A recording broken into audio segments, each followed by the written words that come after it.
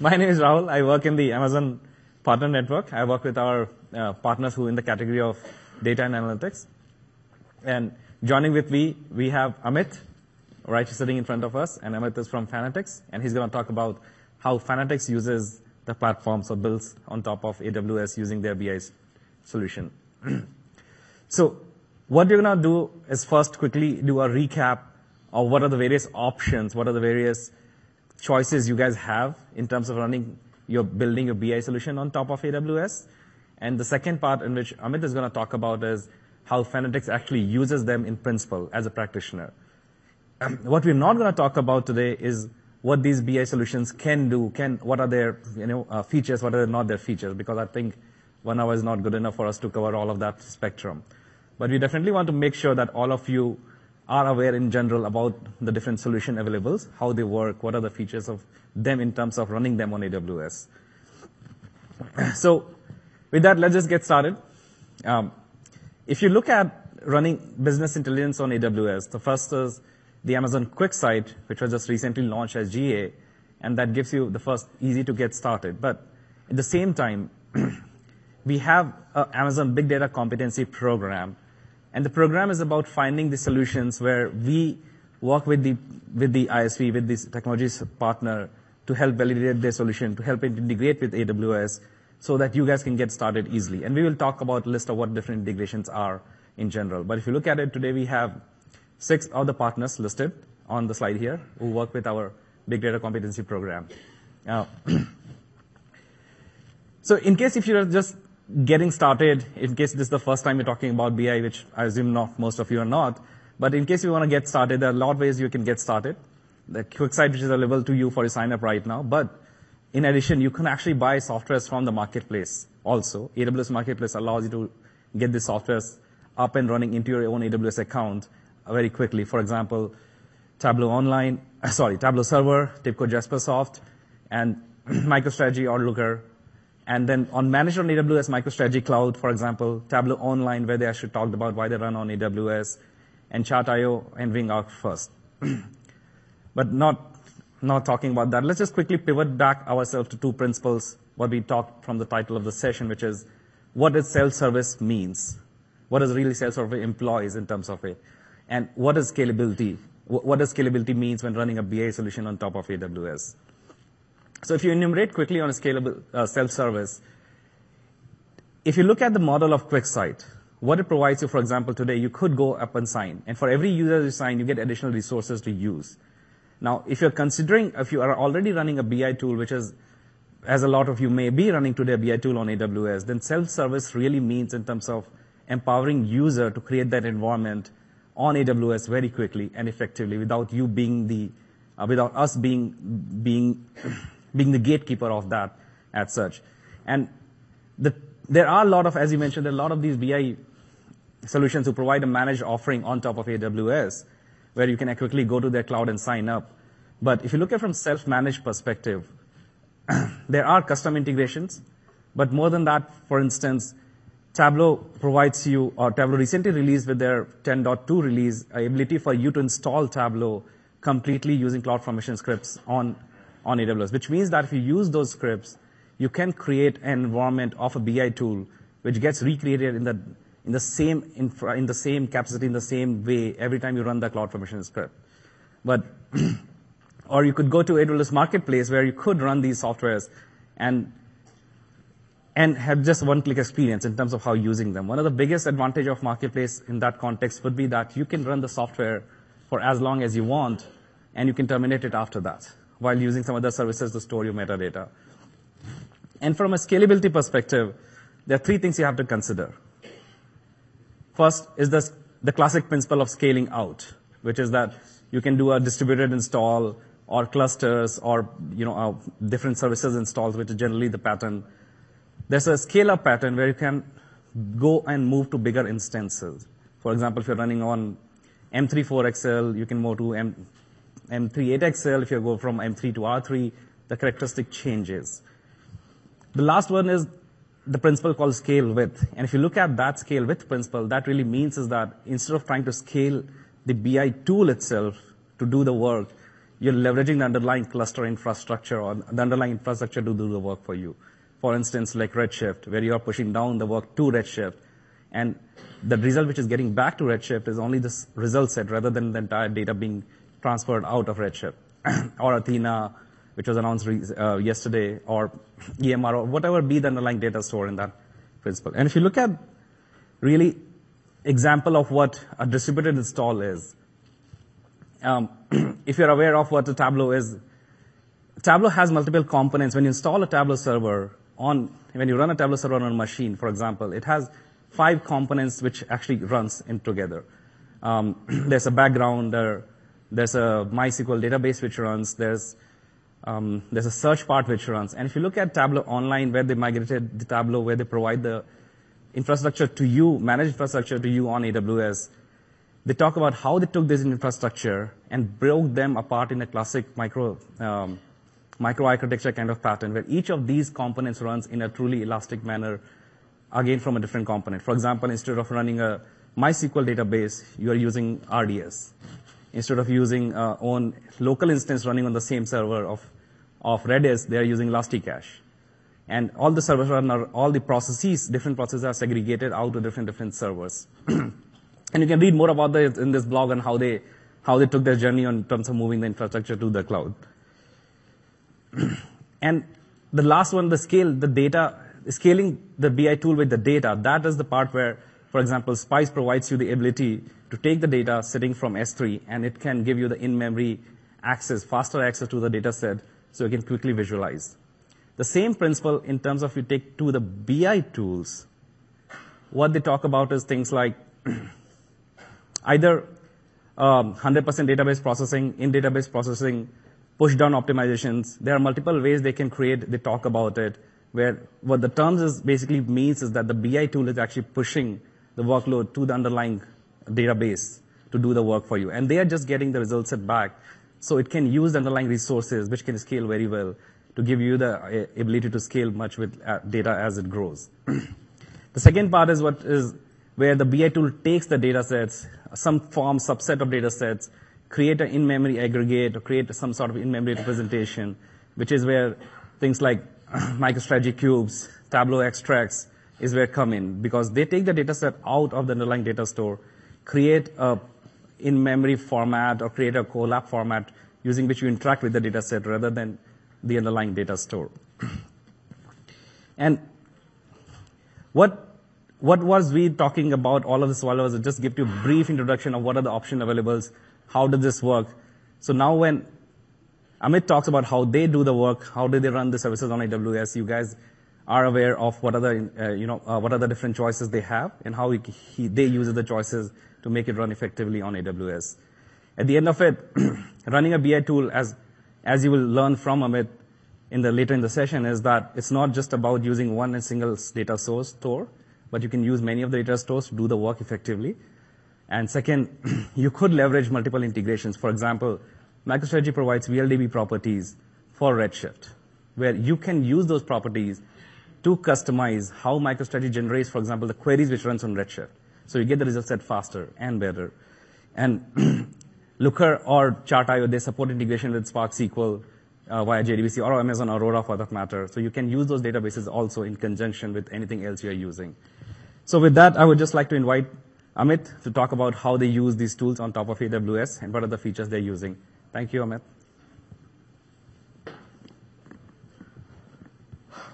Thanks, Rahul.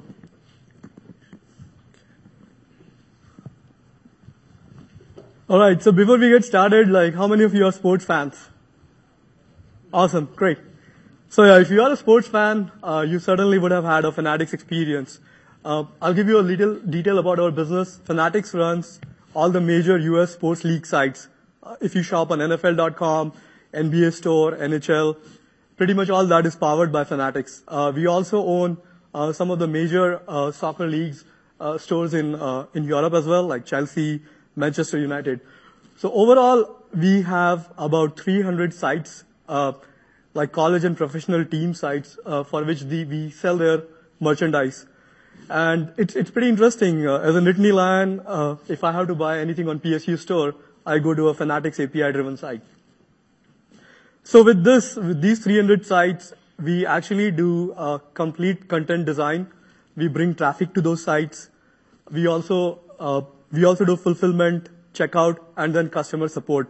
So pretty much the whole 9 yards we cover for all these 300 sites.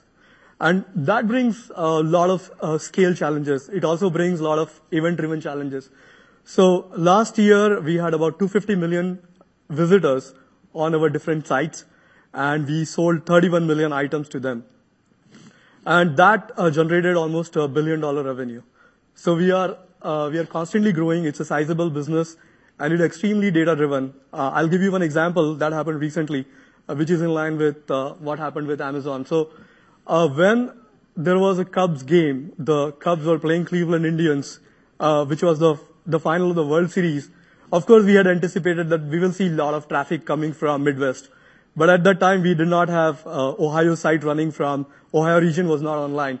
Otherwise, we could have shifted our site workload to that, so that our business users could have a lot of better latency. And in our business, the latency you remove, the better business you can do. So today I'll talk about how we operate at scale our BI as well as our site. And we have 3 key focus areas. How we scale our infrastructure on AWS, how we build a lot of analytical content, and then the analytical content is also a lot of event-driven. When we have Super Bowl, we have different kinds of reports running. NFL is also hooking up to our APIs and building reports. When we have Stanley Cup going on, it's a very different kind of work pattern that we see. And then finally, developers. We decided that when we are going to build our infrastructure on AWS, the reason for that was that our developers will not be limited by issues of platform if they don't have enough infrastructure. And we will also build good frameworks and APIs where people who don't even know like programming, they can still do like real-time reporting. So that's how so the foundational thing is the platform that we have built on AWS, the tools that we have picked, and then how we have built productivity for our developers. So as I have been talking about that our site is very data-driven. We classify our data into business-centric data as well as technology-centric data. And that actually helps us in designing what Amazon service we are going to use. So for example, if it's financials and inventory, we actually use RDS because we have transaction support. When it is customer support, we actually are looking at a lot of customer data in a key value pair store. So we end up using Redis. Then we have technology-centric data, which is, our site is emitting a lot of signals. Our site hardware is actually sending log data. Our site web server, application servers are streaming data to us. So there we actually have stream services which are writing to Hadoop. And of course, we are also using some real-time analytics. So basically, this classification helps us in designing the service and also picking the right BI tool for that. So this is our current data infrastructure on AWS. As you can see, it is also demarcated, whether it is business-centric or it is technology-centric. So our primary EDW is Redshift, which is accessed by multiple ways. Like we use BI tools to access it, Excel, SSRS, Tableau, and MicroStrategy. And then we also have a relational store, which is SQL Server, where we do a lot of transactional reporting. Again, that is considered as business-centric data.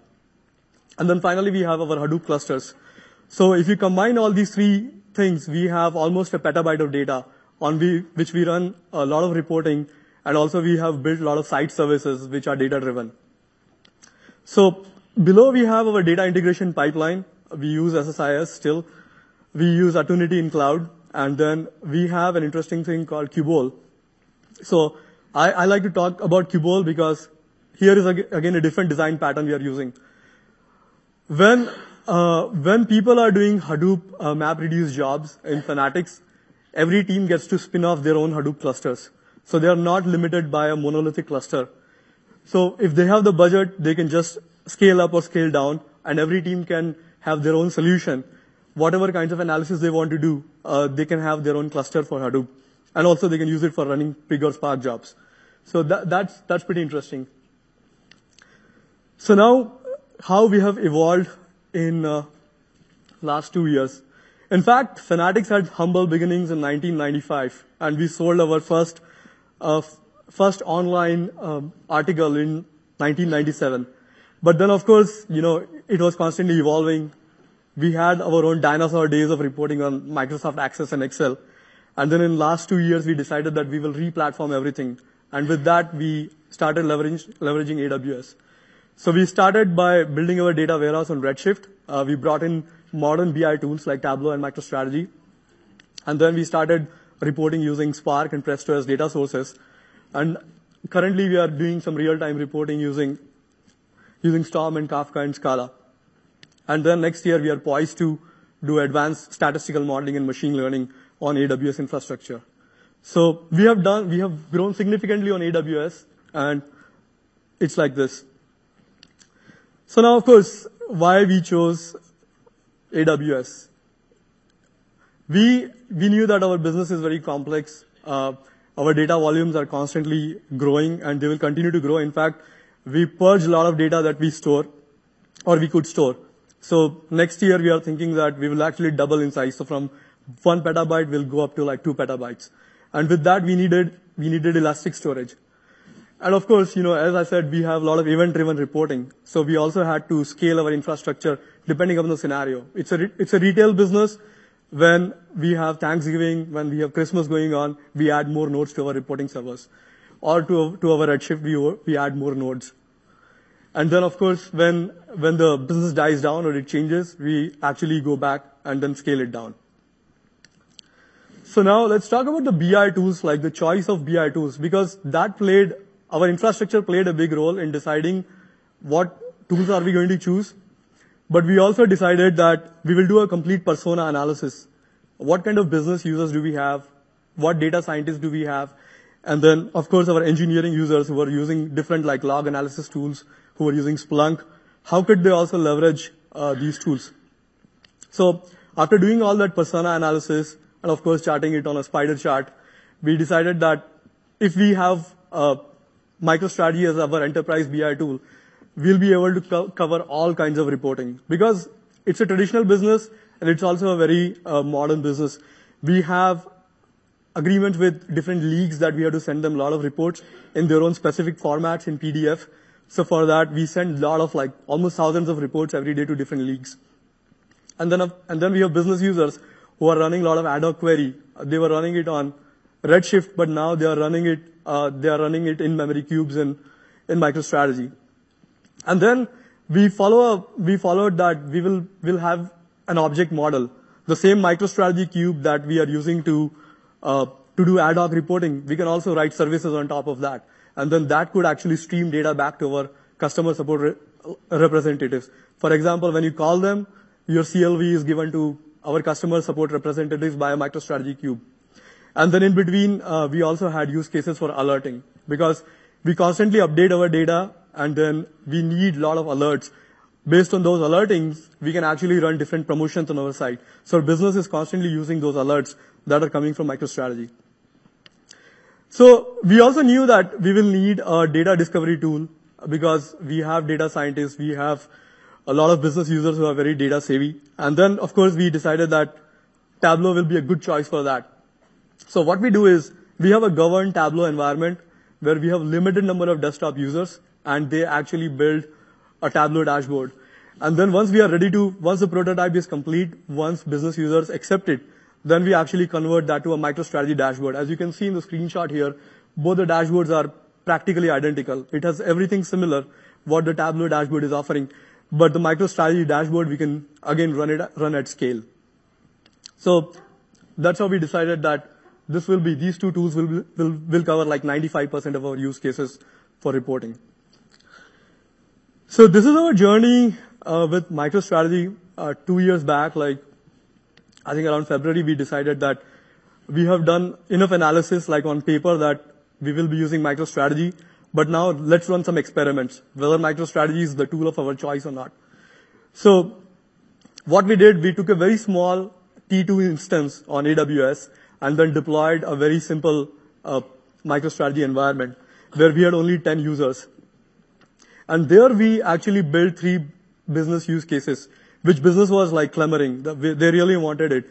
One of the use case was that they wanted alerting, and of course MicroStrategy was supporting that. they wanted to do ad hoc analysis very fast. And then they also wanted to remove a lot of manual workload, because before we started using these BI tools, there were people stitching Excel together. They were really spending 2 days just to get data from multiple systems and building an Excel dashboard and then sending like 300 MB files. So we had to solve those use cases. And that's where we thought that, okay, we will be using the metadata of MicroStrategy to solve these 3 use cases. And once we did our POC, the POC was very successful. And within a month, we were actually in production. So that was the beauty of being on AWS, that from concept to actually production, we could reach just in a month. And then we started bringing different workloads and analyzing that. Based on the workload, we had to find the right hardware for MicroStrategy. So as you can see, within 6 months, we actually moved to a larger MicroStrategy instance. We started using M4 4x large. We had RDS for the metadata. And then within a couple of months, we decided that now we have to migrate to Linux. Windows was not scaling for us. So then we spun off a different instance in AWS, and then we could easily migrate using the same metadata. And now we are using the largest AWS instance, which is like X1. And here we have very large cubes. Like we have cubes with 100 million rows, 300 million rows, and people are using them to drill up and down within predictable SLAs. We know that when they run query on a MicroStrategy cube on this hardware, they will get response time of 3 to 10 seconds versus waiting on data warehouse for like 30 minutes. So this has been, just because we were on AWS, we could really change things a lot more faster. I remember working, before when I was working, just to upgrade hardware, it used to take us like 3 months. And just to upgrade instances, it used to take 3 years with a lot of IT tickets. And now it's just a 5-minute thing or a 10-minute thing. We can actually go to a different AWS instance and then point our metadata to that. So if you are existing MicroStrategy users, this is our current MicroStrategy architecture. It's a very simplified architecture. I have built very complex architectures with a lot of cluster nodes and all. But now that we are on AWS, we simplified our architecture very significantly. So it runs on one single node. This is production. It runs on a very large node, which is X1. It has 1 terabyte RAM, and it has 8 terabyte of solid state drives. And that's where we create all the cubes. And it actually can handle up to 500 concurrent web users. We have tested it, and we saw that recently during Black Friday when pretty much every business user was logged into MicroStrategy. So the reason for this simplification was we even put the web server, iServer, everything together, was that we wanted a cloud paradigm. We don't have any MicroStrategy administrator. And same thing, we don't have any Tableau administrator. We have actually built services around our metadata of MicroStrategy and Tableau where everything is automated. When users have to be created, they actually go to a web page and the users are created. So just because we wanted to make sure that we will never have any administrator, we wanted to simplify everything. And then this infrastructure is connected to different data sources. We have Presto, Elasticsearch, Redshift, SQL Server, and MySQL. All those data sources are using the same iServer, and then business users are very happy with that because they have one single place to go, one web page where they can find reports from Elasticsearch or they can find report from SQL Server without them scrambling, where is my report? And then, of course, it's connected to the SMTP server where we can send a lot of large reports. So similarly, just how we scaled on MicroStrategy, we had a same pattern on Tableau. We started assessing Tableau using Tableau Online, and with just 2 desktop users and 5 web users. That was our assessment that whether Tableau is going to be our tool of choice for data discovery or not. And then within a couple of months, we were in production. We started scaling up. But after a certain point, we hit a wall on Tableau Online because it was not giving us the services that we wanted. For example, business users wanted their own ways of data refreshes, and Tableau Online did not have custom schedules for us. So, and there were other limitations as well. And by the time we had come to the conclusion that it's better to own our software be it MicroStrategy or Tableau, instead of going through a managed service. And it's better to leave our hardware on AWS. So that way we had best of both, because we could control our software, which was our intellectual property, and hardware we consider as commodity. So that's why we could always be on AWS. And that's why we started going to that licensing model where we will own the software, and then of course we will manage the hardware on AWS.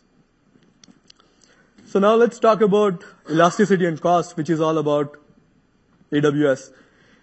As you can see, this is the peak capacity where we distribute the worker nodes of Tableau. So depending upon what is the event, we can actually add more worker nodes or more backgrounders. And then when we have to scale down, then we can actually remove the nodes. And that really helps us in a lot of cost savings. And cost savings is important because what we do is we pick the best hardware on AWS, because we don't have like dev environments or QA environments. So whatever savings we get, we actually spend that money on getting the best hardware to support our business users. Our business users are very happy that the hardware we have, we never tell them that you cannot bring in a lot more data. You cannot have a bigger report just because we are limited by infrastructure.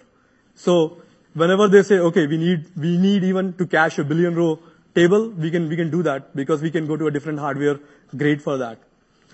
So in terms of following design patterns, like, normally people have dev, QA, and production environments. We actually don't follow that design pattern. For MicroStrategy, we do have a dev instance, but whenever we have to do large QA systems, we actually build it down, and then after the QA is over, we tier it down. That's what we do on AWS. And for Tableau, we have just one production server where we have different folders where we can actually develop and then push it to production. And that's how we manage our environment. So as you can see, this is what we actually use to monitor our cost patterns. This is the cost, like per day cost of AWS hardware for BI, and then of course it is marching in time. When we have higher costs, there could be some event, like when we had to test like disaster recovery. Then we actually scaled up on AWS and built parallel systems. Then we had a lull. Then we decided, okay, now we have to upgrade to Tableau 10. We built a parallel environment. Our cost went up. And then we scaled it down. And finally, we brought in a bigger machine for MicroStrategy. That's when our cost went up, and then the MLB finals came. So if you constantly monitor the cost, you can really figure out what is the best hardware or what is the best financial strategy you have. Because sometimes you can sell this as a service as well to your business users. If they need more hardware, they will pay, and we will scale up. So now let's talk about automation and self-service, because this is important. As I said, we don't have any administrator. What we do is we build services using APIs of MicroStrategy, like Command Manager, Systems Manager. We also have built a same API using Tab Admin and Tab CMD. So this is a different use case. This is actually a triggering mechanism, a URL caller that we have built. What this does is it can trigger any MicroStrategy cube refresh, it can trigger any MicroStrategy distribution service job, or it can trigger a Tableau extract or a Tableau subscription. So the reason was this: when we brought MicroStrategy and Tableau online, then we had data dumps coming from Omniture like every hour, and our business users they always wanted to run they always wanted fresh data. So what they ended up asking us that, can you refresh my report every hour? And we scheduled it every hour. And we were sending a lot of queries to Redshift. But then of course, Omniture was not reliable. So we used to miss that window. Sometimes the data was refreshed. Sometimes the data was not refreshed.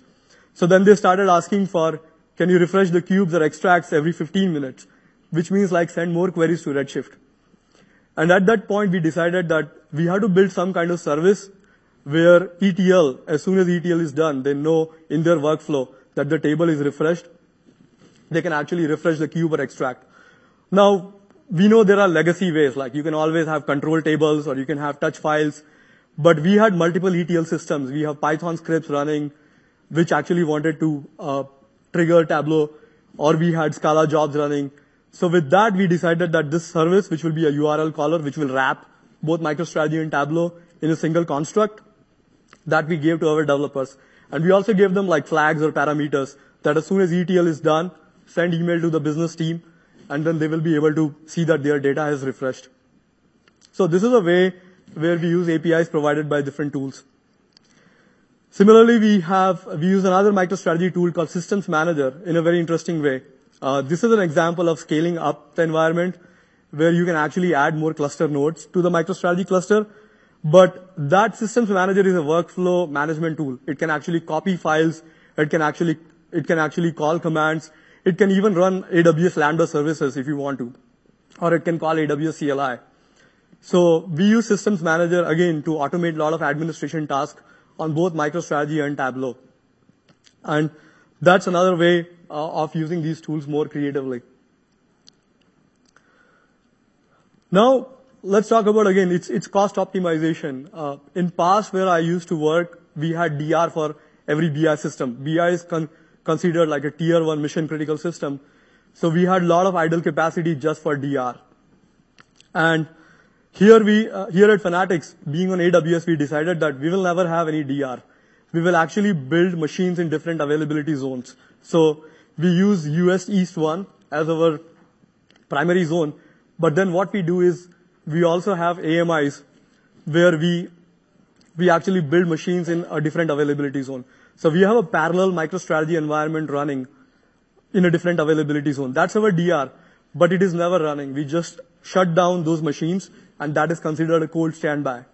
So basically, if we have scenarios where we actually need proper DR, then we turn the machines on for a month, and then that becomes our hot standby. Otherwise, we never spend any money on DR. And now, let's talk about, so over the course of time, our learnings have been that, use whatever AWS offers you. Use cloud formation templates. Use Amazon machine images, because this gives us a very governed environment. If we are using CFTs and we are passing the right AMIs in them, even our developers can spin off machines if they have the rights. And that's what we want. Like, we have complete self-service on the distribution side of reports, but we also have self-service on the infrastructure. People can add or remove nodes depending upon if they're using the CFTs. Then, of course, distribute the workload. We use EFS a lot because in a scenario where we have to move machines from one environment to another, then we have EFS where all our MicroStrategy cubes are stored. And on the same EFS, we also stored our Tableau metadata dump, just in case if we have to restore it. And then finally, as I said, try to see how you can leverage the CloudWatch or where you have tagged your machines and see how your cost and budgeting is going on. So, as I've discussed, these were the business use cases that we recently solved. We have predictable SLA. We have very scalable environment where we have run tests where even if we have to send 10,000 PDF reports, we can do that. And then, of course, we can use the same metadata for a lot of things. So I will be doing the demo, but this is a simple example of how we have used MicroStrategy APIs to do real-time reporting in custom environments. So we have our ETL running using Kafka and Storm, and then it is dumping into Elasticsearch. And then we have built a MicroStrategy cube, which is actually sucking the data from that. And then we have a custom page that is actually refreshing in real time. So this is very interesting because the same cube that we have used for real-time reporting is also being used for a lot of other things. And here we have used MicroStrategy design patterns where developers who don't know how to write Java and JavaScript, they can actually consume MicroStrategy widgets and they can build these real-time web pages without them knowing any programming. Are we ready for the demo? Yeah, you can unlock it. Okay.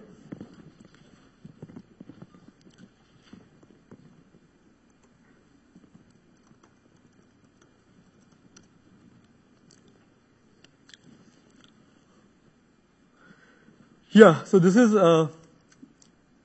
are two examples I'll show you. This is a MicroStrategy, MicroStrategy front end, which we use for financial real-time reporting. because our executives use that, it has to be secure. This is all test data, but the reason for using MicroStrategy for real-time reporting was that we could actually secure it. MicroStrategy has amazing security constructs where half of the people will not see this data. Some of them will see only one graph. We could just secure it by creating security groups in MicroStrategy. So here, this data is coming from this web service. As you can see, hold on, let me refresh this. So this is basically a web service spitting out JSON data. And this is actually running out of a Java transform that we have written. So what it does, it actually makes MicroStrategy xQuery. This actually can be fed to any MicroStrategy xQuery report. So what we do in backend is that transformation service runs, it connects to Redis or it connects to Elasticsearch and then transforms the data so that it can be easily consumed in a MicroStrategy xQuery report. And then people can build actually reports using that. So the same data that you're seeing is now available for our developers to use. So let me show you how we make changes. So I'll go to this test reports. Let's see if my session is still there. Sorry. Okay. So you're looking at this real-time dashboard that I was just running. So without people knowing any JavaScript programming, they can now easily change it. Like right now it's a line chart, but if they want to change it to a bar chart, so what they will do is they will go to this test report, and they'll say, okay, I want to edit it. And here we have data sources coming from xQuery. I'll go to properties.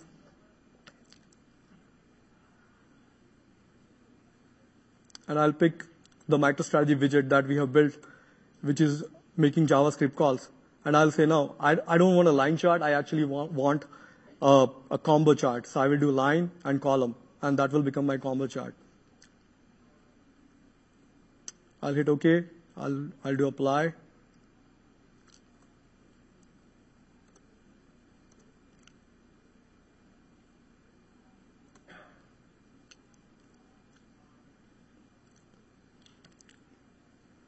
And now I have a combo chart.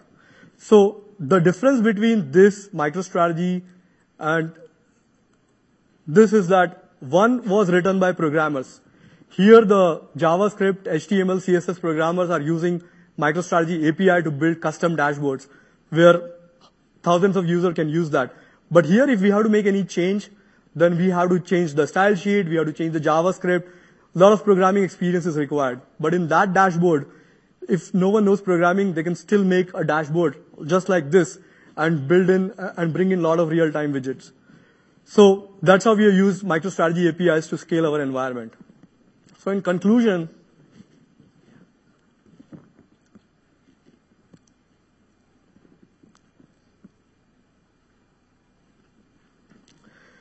yeah, so these are the learnings that we finally got.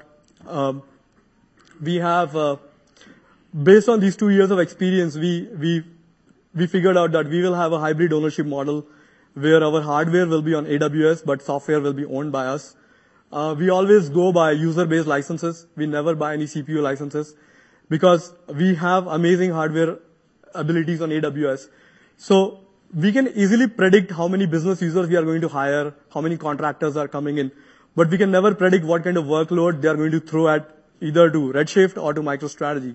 So a CPU-based licensing model actually locks you, where you cannot scale up, even when you have the capabilities of AWS. But if you have a user-based model, then you can just scale up and down depending upon the scenario. Then of course, use the APIs provided by AWS. There is CLI. Use the API of MicroStrategy and Tableau to automate as much as possible so that you save a lot of administration cost. And then experiment. When we decided that we will go with Tableau and MicroStrategy, we had multiple other BI solutions in sight. So we experimented with them, we deployed them on AWS, ran certain tests, and then we realized that those were point solutions. Some of them could not cache, some of them did not have the security model. So with little testing, we could see that, yeah, this will be the right model that will work for us. And then, of course, we never go with a subscription model. Like, we consider software as API. So we don't go with any vendor which is actually subscription based. We actually own the software and we own the IP. So with that, time for questions, if you have any.